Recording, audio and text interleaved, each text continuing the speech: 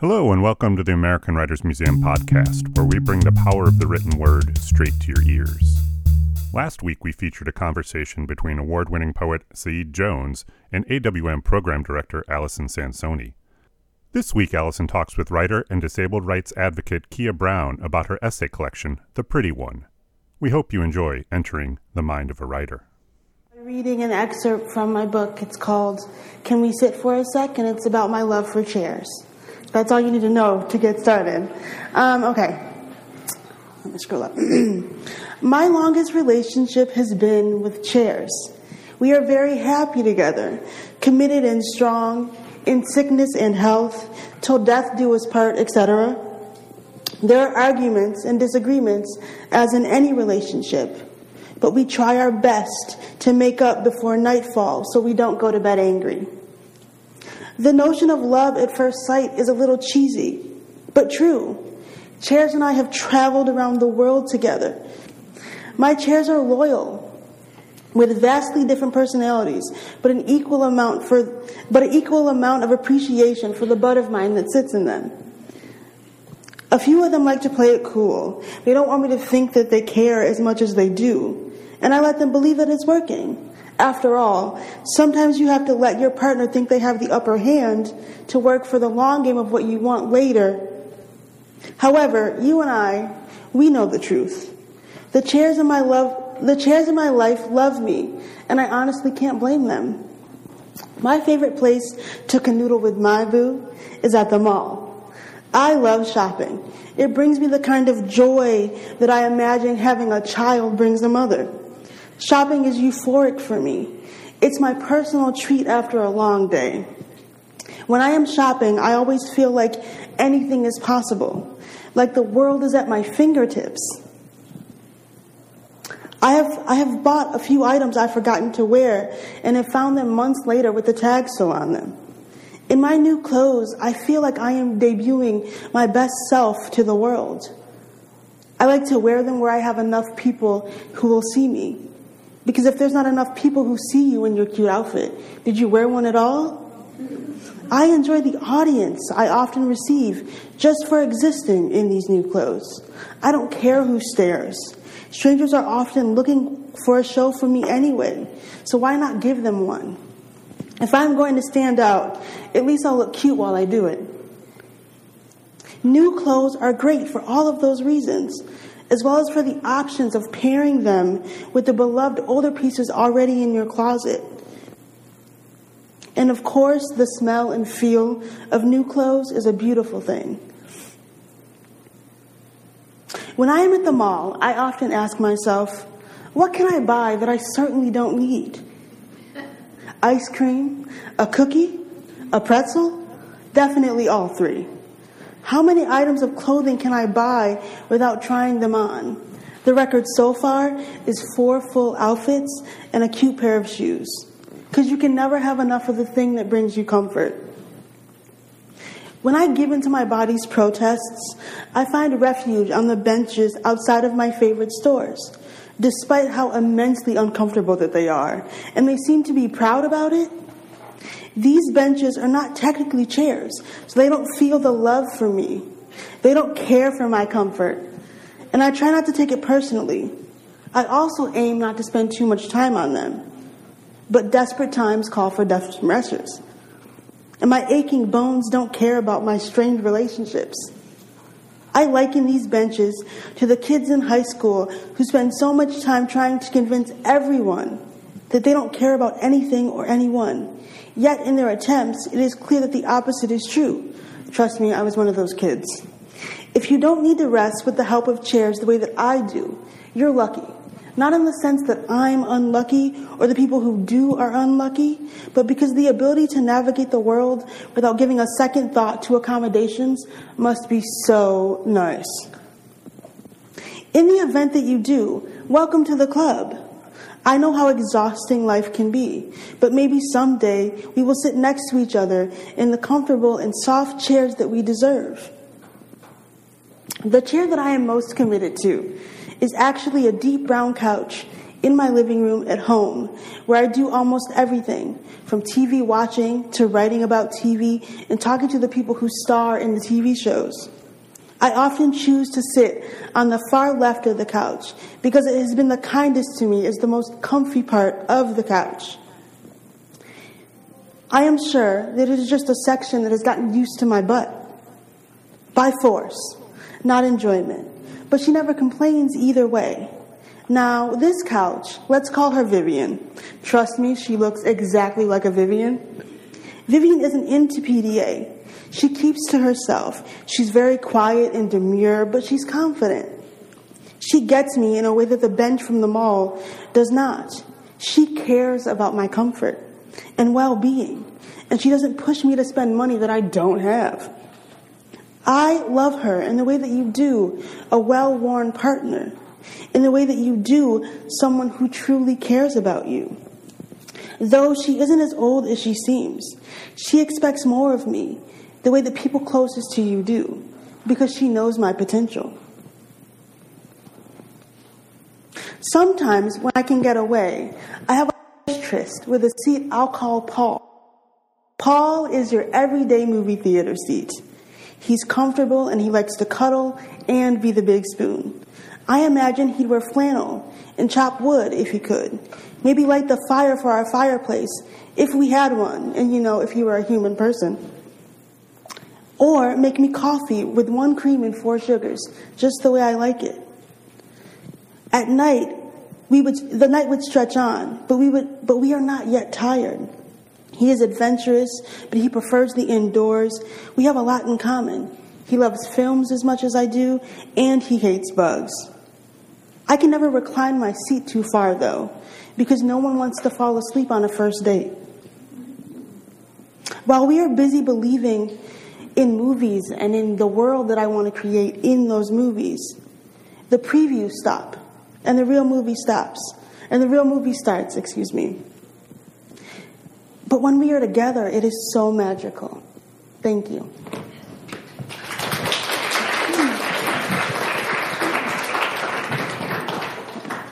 Thank you so much for that, Keah. I wanted to start by asking, this morning you met with some school students. They were adorable. Oh my goodness, you guys. 100 school students from our Write-In education program. And one of them asked you something I'd planned to ask you, which is what inspired you to write this book at this time? Like I told them earlier, I wanted to write the book that I wasn't seeing. I spent a really long time in my childhood and early adulthood really uncomfortable in my body and really uncomfortable with the idea that, I have a disability and people wouldn't like it. And so I didn't like it simply because I thought I wasn't supposed to. And so in writing this book, it was both an apology to that person who was so sad and depressed and didn't like herself. And it was also a way for me to teach people about the identity of disability and what it's like to live in my own disabled body and help change the perceptions that people have about disability. So it was as much a love letter and an apology to my younger self as it was just trying to give, publishing and the world at large a place to start with disability. So the essays cover a really wide range of topics. You write about disability, you write about activism, you write about your family, you write about beauty, and you write about pop culture. And I was wondering if you could tell us a little bit about the places where you did see yourself and where you found inspiration. I think for me, it was in childhood, so I'm a really big fan of Keah and Tamara Mori, sister Mary-Kate and Ashley, because I'm a twin. So I found myself in their twinship, and then I also found myself in Rodgers and Hammerstein's Cinderella with Brandy and the late Whitney Houston, which is the best Cinderella. Don't at me, it is the best Cinderella. And I found myself there. I found myself in characters who were loved and who had skin like mine, who were black and who were women that people, looked up to and thought were beautiful. And that was really great for a long time because it felt like enough for me until it wasn't. When I was rereading the essay this afternoon about the ponytail, and I was thinking about, how everyone in their teenage years remembers feeling ugly, feeling like they didn't fit or they couldn't do what others did, and how universal that theme is to young people, particularly young women. And I was wondering, did you feel you had any guides along the way that helped you understand the world as a teenager? I think my mother, she tried as best she could. I think it's a little different when you're disabled, because when you're somebody who's not, but you love somebody who's disabled, you can't really give them the lay of the land because you don't know it, you don't live it. And so for me, I had a loving family, and they were so supportive, and they tried really hard to make me feel like I was just as valued as them, and I was. But I found that when it came to, puberty hit, and I was like, ooh, people are attractive, but they're not attracted to me. It was like a culture shock, because I grew up, like my childhood, thinking, not even knowing technically that I had a disability, because I was like, oh, I'm like everybody else. Nobody ever said anything until I was about 12, but nobody ever said anything, in terms of, you're disabled and this is what this means. And I think it was because my family was so keen on not allowing me to feel different in a bad way that it sort of backfired when I got to about 12, because I was like, oh, this person made fun of me in the cafeteria, and suddenly I realized that this thing that I have, first of all, is visible. Second of all, is a thing that people might not like. And so I didn't really have anyone to look to give me some sort of advice or let me understand how it is to navigate the world as a disabled person. But my mom tried, bless her heart. We love her. Who are sort of your beauty and culture inspirations now? Oh my gosh, there are so many. First of all, Zendaya, she never loses. Every single time I see her on a red carpet, it's just wonderful outfits, and I think her stylist is Luxury Law, and they're brilliant. And I would love to be in like a custom Christian Siriano gown. I really love his work and the way that he not only champions different bodies, but he understands how to dress black women, and I just think that that's fantastic. I mean, there are a lot of people doing really good work. I've always wanted to be in like a Zach Posen gown as well. I'm a gown person. As you could have guessed, I'm like a big poofy. That's me. Big poofy gown. The closer I look to Cinderella, the better. Honestly, which is convenient since I love that movie so much. But yeah, there are a lot of people doing great work in fashion, I think. But it's about making it accessible so that everybody can wear those clothes. And people need to think about the customer base that is disabled people and start catering to our bodies as well. The book is a really personal, vulnerable one, and you're putting yourself out there as someone who wants to be known and who wants to be loved. Can you talk about the process by which you learn to sort of open yourself up that way and put yourself out there in some of these essays? A lot of the work that I did before the book, I tricked myself into thinking no one was going to read it. So I was like, you can say whatever you want because no one's going to read this at all. Like, who would read it? And then when I started to gain an audience, I was like, oh, no one's reading your tweets. It's fine. And then I was like posting in these publications. I'm like, no one's reading your articles. It's fine, Keah. Just do whatever you want.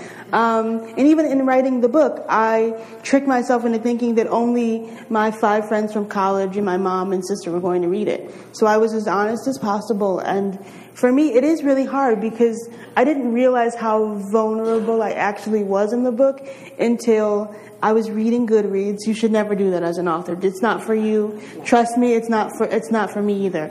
And I read reviews of that people. There are certain aspects in the book that people were questioning, and I wanted so badly to be like, no, but here's why I did it. And then I realized that when the book went out into the world, it's no longer just mine, and so whatever it is that people have to say about it, whether they love it or not, whether they love it or not, and I love it, so that's all that matters. For me, it's just that it's no longer just mine. So whatever it is that people feel or think about it, I have to let them do that without trying to interfere. And so for me to be vulnerable was to tell the story that I believed in, and because I still believe in it, I'm good, regardless.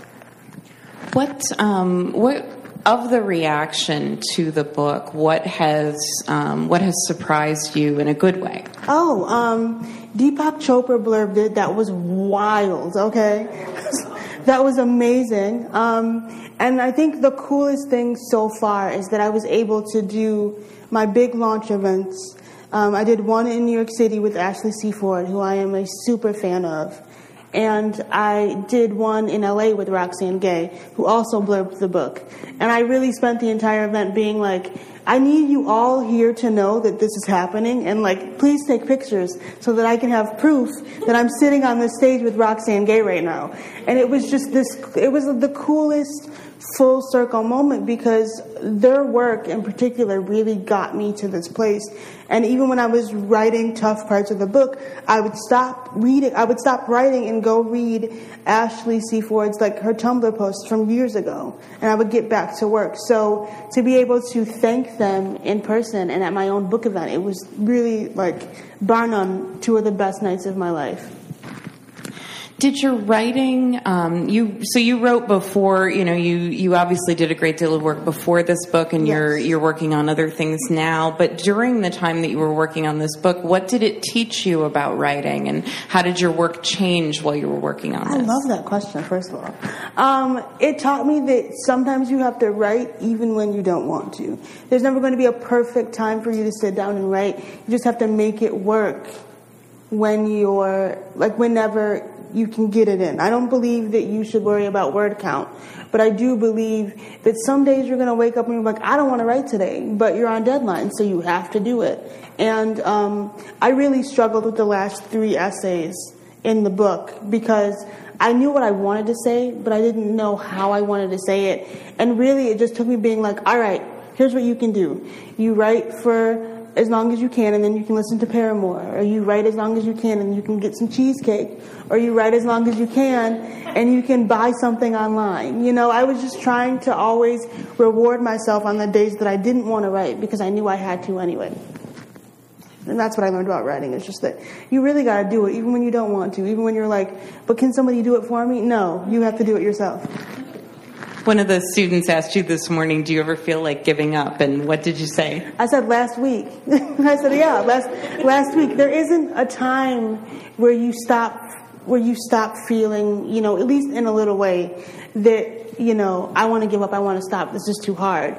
But for me, what's worked is trying to push through that. It's like the small rewards, you can do this for an hour if you write. You can do this for an hour if you just go to this thing and do it. I wanted them to know that, no matter how successful you get, you'll always have a point in time where you're like, hey, I'm tired. I don't want to do it anymore. But for me, it's about doing what I love. And because I love this so much, even on the days when I don't, that's what pushes me through. And so, I wanted them to know, he was like, when was the last time you wanted to give up? Last week, literally. Yeah, literally last week I was just like, ooh, I'm exhausted. I don't even want to go anywhere. I just want to sit in my pajamas and watch Lifetime movies. But I couldn't. I had stuff to do. So, yeah. What are you working on right now? I am doing a lot of things. I'm working on a novel. It's my first YA. I'm doing some secret film and TV stuff. I am working on a children's book as well. So I'm trying to keep busy, stay busy, and be proud of the things that I'm creating. Well, not to out myself as a Twitter stalker of yours, even though I completely am obsessed with your Twitter feed. I appreciate that. And I love my Twitter. If you're not reading her Twitter feed, you really, really need to. Yeah, it's fantastic. Go in knowing that I'm a mess and you'll be fine. But one of the things I think you mentioned on there was that you really wanted to do another cover story. So if you could profile anyone, who would you like to profile? Oh my gosh, I'm totally going to cheat. So I really want to do a profile of Allie and AJ, because they came back to reinvent pop music, and I just have taste, so I want to talk to them about it. And I would love to talk to Gabrielle Union. I would love to do a cover story on Tessa Thompson, and she's friends with Bree, so maybe Bree could put in a good word for you, girl.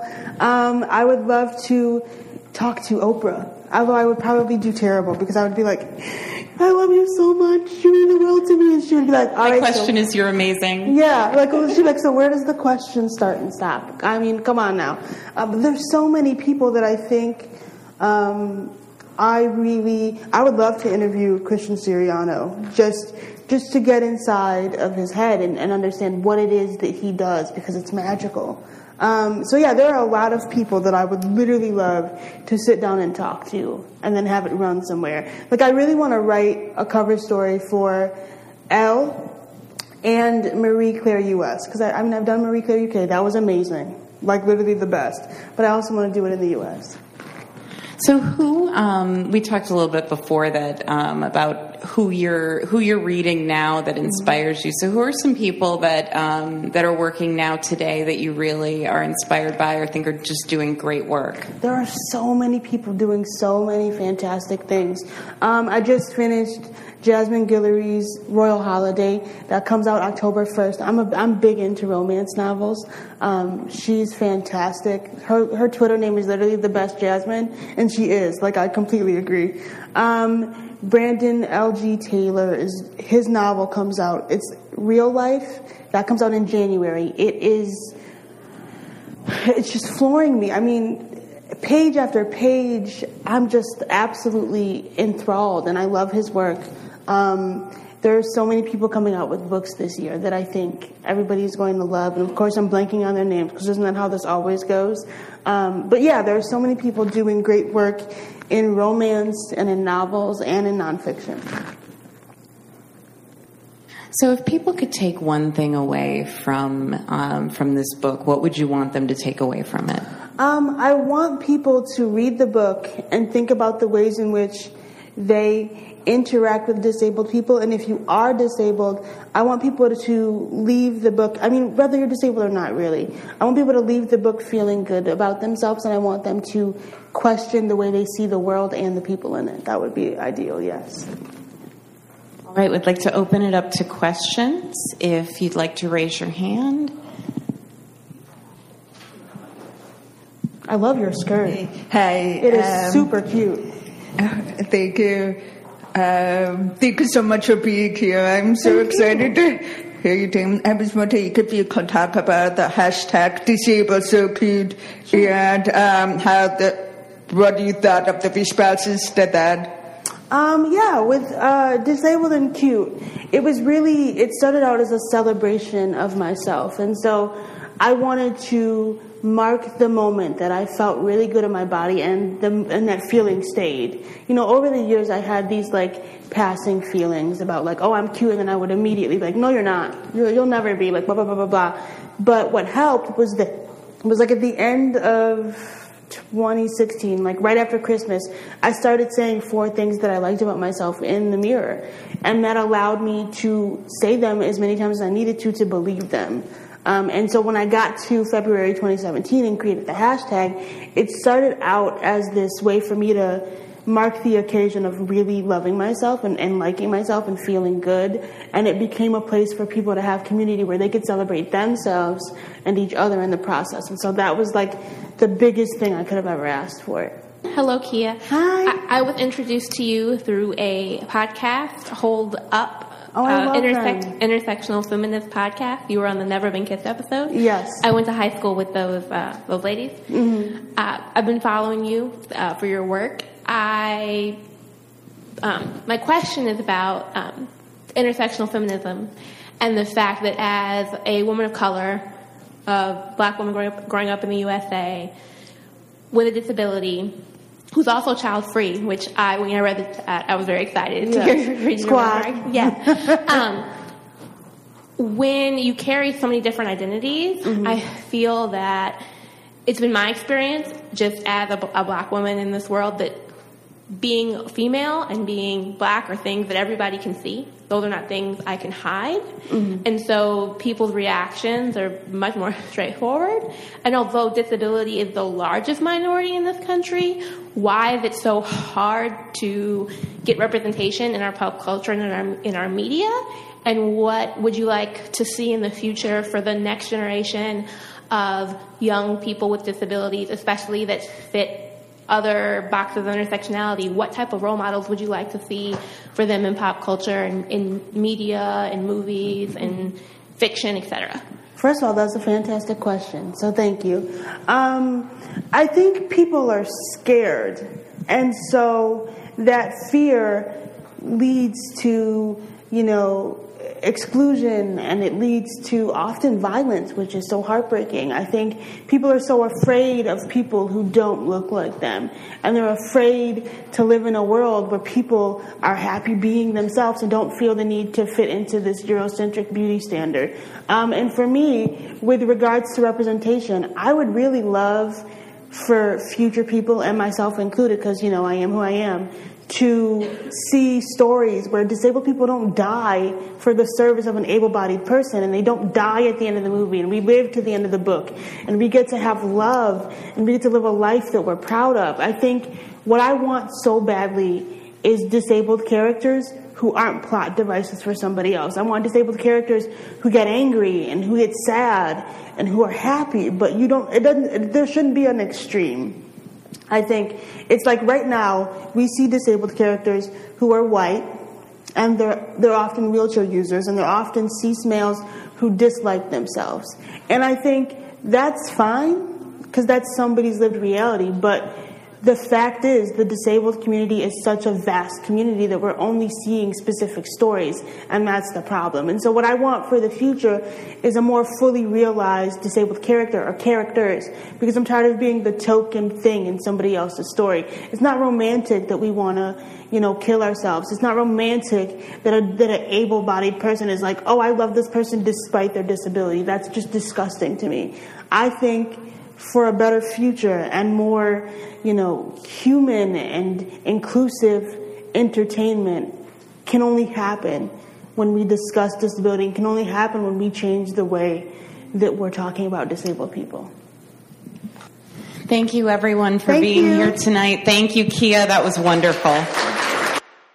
Thank you for listening to this episode of the American Writers Museum podcast.